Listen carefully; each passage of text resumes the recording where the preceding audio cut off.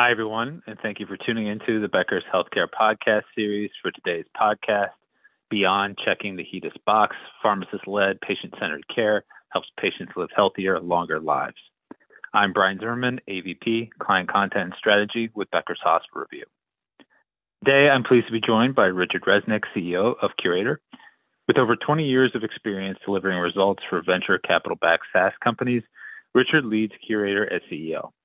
Before joining Curator, Richard served as CEO of GQ Life Sciences, which he led to a successful acquisition by Appian in 2016. As a respected healthcare industry thought leader, Richard speaks publicly on trends in technology. Be sure to check out his TED Talk, Welcome to the Genomic Revolution.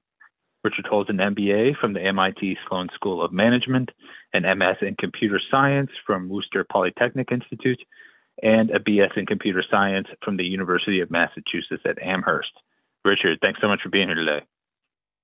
Hey, it's great to be here, Brian. Wow, I sound like a pretty impressive guy, but my wife would have laughed at that introduction, I'm sure. My wife is also not impressed by my resume, and it's a lot lighter than yours. So totally can relate. But, just to get the ball rolling here, can you maybe talk about the challenges associated with patient discharges and transition of care? I know that's something we really want to focus on in our conversation. So can you talk about why this is such a pain point for providers? And every provider would have felt this over and over in their career delivering healthcare. The primary issue is not knowing that your patient's been hospitalized, right? Because you don't have the information or you don't have it in a real-time fashion. That's number one. If you want to intervene during a transition, you're doing it because you care about the patient outcome. It's not really a matter of a quality measure, although there are quality measures that drive this behavior. You're doing this because 53% of discharges, patients are sent home with at least one medication error. And if you look across all of the 30-day readmissions, a full third of them are because of medication errors. So for providers that have been given the grace of time or incentive to really focus on this, first problem, the challenge they have is knowing that their patient has been discharged. And the second is having the time, because most providers are doing their 12 or 15-minute visits, and this kind of work is interruptive work, right? It's not scheduled. It's a discharge notification that needs to be addressed. The fact is, there are some HEDIS and STARS measures around doing post-discharge medication reconciliation, for instance. It's one of the most dangerous things a patient faces is a medicine cabinet at home and the 50 medication changes that have happened over the course of their admission, and knowing what to do and being instructed what to do in a state of some confusion and fear on the way home, right? And so having the time to slow down and be with the patient and doing it in a couple of days after a discharge, otherwise the impact of the readmission avoidance doesn't happen. That's something that you've got to invest in. And then even if you've got that time, there are patients that are healing at home, and they're potentially aggravated with multiple in-person calls, face-to-face visits, home care. I got to go to my primary care now, and social determinants of health drive all that. But most importantly, the primary care doc is going to be a great generalist for that patient. But medications are not general. They come from specialties, and they're advancing all the time. And there's lots of medication regimens that we see where, there's no way anybody but a clinical pharmacist could make sense of where the inherent danger is because of the multiple interactions as well as sort of dosings, and it just takes some training to do that well. Finally, you need to know all the medications that they have in their medicine cabinet, not just what's in your EMR, but the other stuff that comes from other providers. You need to know what happened in the hospital, and you may or may not get that record. And so, as a provider who is interested in this really important effort around making sure transitions are done safely and optimally, if you've got the time, if you know that your patient's been discharged in real time, if you've got all this information that's not available in your EMR, if you know how to reach the patient in a non-abrasive way, and you actually can speak to and identify all of the risk without over-investing time or money or brain power, you can solve this problem. It's really easy. I appreciate that, and I want to zero in on sort of some of the incentives you laid out there to sort of solve this challenge, where incentives are important, but they're not necessarily going to get you there. Thinking here specifically about the HEDIS guidelines and other measures, which of course, as you pointed out, incentivize providers to improve the quality of patient transfers. But as tools, some might argue that these measures fall short and don't necessarily help providers make substantial improvements. Can you talk about if you agree with that statement and perhaps why? Oh yeah, I mean that's our soapbox. We're glad for the kind of the quality standards and the measures that follow, because they do drive behavior. But I'm constantly surprised that they drive behavior, right? Because if you think about some of the measures, for instance, that Curator influences effectively, they're the post-discharge MedRec measure, MRP, and then the newer cousin that includes MRP, which is transitions of care, TRC. And in each case, sort of a fast MedRec and some put the data in the right places after kind of stuff that needs to be done. It's great that those exist. And they exist because, I don't know, a dozen years ago, some smart healthcare leaders got together and recognized this as a point of real danger for patients. And then they spent 3 years writing a measure, and then another 3 rolling it out, and then another 3 incentivizing it, and then changing it. And so we're always kind of like doing the right thing based on the data from a long time ago. And it takes a really long time, understandably, to regulate an industry which is 25, 30% of GDP. It should be done slowly, but that's an inherent conflict. It's a cognitive dissonance within that system. Worse, the incremental value of the next single post-discharge MedRec, if you talk to a health plan exec or a health system exec, is zero. In fact, they're all zero. The very next one is worth zero to them forever, until, due to some weird stepwise function that is somewhat random, there's that final one that you complete, which takes you from one star to another, and suddenly it's monstrous. But just that one post-discharge MedRec, and then you're back to the next one being worth zero. And it's the unpredictability, the disconnect between the action and the incentive that weakens its cause on the behavior of buyers. So that was a bunch of fancy words. What I mean to say is, I know that if I just eat 1,200 calories a day, I'm gonna lose weight. But what if I eat 1,250 and also I ran and I think I burned 300 calories? I'm not sure. So what happens is, because of the variability, the confusion in our minds about some single measure that's easy to optimize, but there's lots of ways to optimize it. You can optimize HEDIS and STARS by approaching medication-related measures, or by approaching measures around, home care. Like, there's just so many places that you can go to fix these things. It's very difficult to choose which is the right one. And sometimes you believe that you've done enough investing over here, and it's time to focus over here. And you surge forward other measures in the second side. And it's just like you hadn't finished on side one. And the clarity that decision makers are provided is pretty foggy. It's not really great. So that's the big issue with it, is that the measure drives incentives and decision-making weakly. What happens to us every time is we use the quality measure as a way to start a conversation and to begin doing work with a health plan or a health system or an IPA. And then we show, by virtue of the work that we do, the readmission reduction that is caused. And it's that can be attached to real value. And that's how ROI is established, even though we're still building value in this weird, unpredictable, stepwise way in terms of improving the numbers on the quality measure. So that's frustrating. It's difficult. It makes buying suboptimal and inefficient. I'd say there's probably 2 other things that come to mind. The third is this. We're creating all this structure to incentivize on the up and down side our health plans and our providers to behave well. But this is the way they want to behave. And frankly, our point of view is that the HIEs the folks who really, like, all of the data that is missing from each one of these records that could allow primary care providers to do this work, it's not there. And, we sure wish that CMS would focus as much on incentivizing or penalizing EMRs and HIEs as they do payers and providers, so that the providers and the payers can actually get this stuff done, right? They're sort of like not regulating the whole industry in a way that's balanced and puts an undue burden on the folks who are trying to just do the thing that we all think healthcare is, deliver care.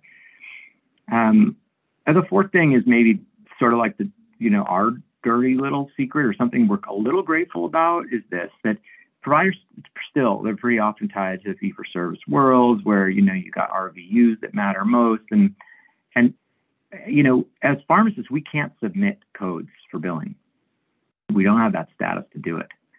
And so as clinical pharmacists working generally off of telephones and video, we have all the data to be able to solve these problems, but we can't submit the fee-for-service fees.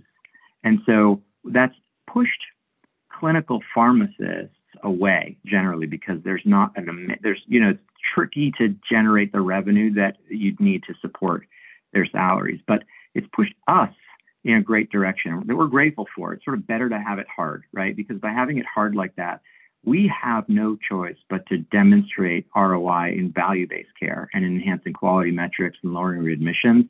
That's how we get paid. And so we're necessarily ahead of the curve, being more innovative as we grow, as are other folks that are sort of a little bit outside of and not allowed into that fee-for-service world. In that regard, I'm really happy that value-based care and the kind of the quality measures that accompany it are they exist, however imperfect they are. Yeah, I appreciate that. You dug deep there, but you sort of formulated things in a way that's easy to understand. These measures provide sort of a guidepost or a North Star, so to speak, on where you want to get to, but they don't provide a roadmap. You're kind of it's left up to you to figure out how you're going to get there, and that can be a pretty murky bit of business. So I appreciate you laying that out for listeners.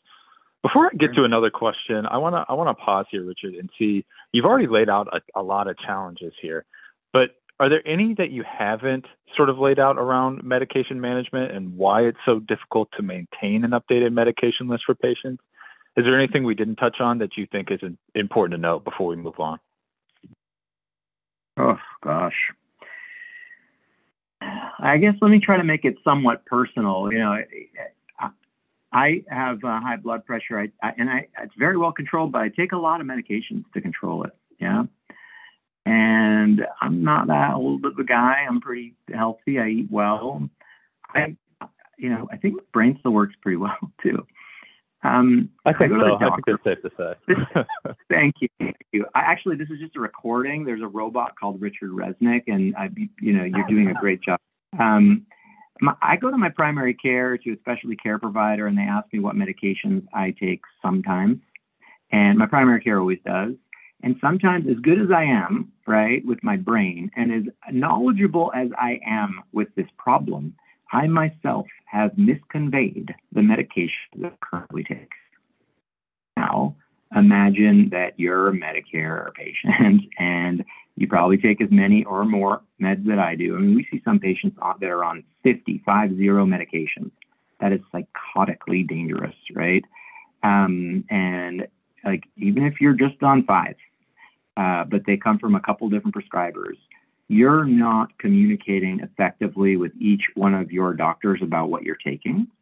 You may be picking up medications that your insurance company doesn't know about. It's not in your medical record through claims. There's just a bunch of ways to get all this stuff. And everybody listening probably has either themselves or a loved one or a parent who they felt they had to manage their medications because they were being hospitalized or they were dealing with some other chronic care, and nobody was watching this stuff, and obvious mistakes were being made. This is happening because of a gap of information and coordination across the care team, and an overwhelming sort of responsibility placed on patients who are sick to make sure that all this stuff is going on in the setting of like there's not enough time for their doctors to slow down. So the things we try to do around that, it's one thing to reconcile a medication list. In fact, you can actually do that and submit for payment without ever talking to a patient. So that's good. Another extreme is, what if you took the time to go through every piece of data that you knew through claims from the PBM, as well as from the cash pay data from pharmacies and the coupon data, right? That's data that you can obtain, as well as you slowed down and you had a nice, easy conversation, a motivational interviewing conversation with the patient. And that's one where you're talking about each medication, and you're talking to them not just about, do you take this, but also, what do you think it does for you?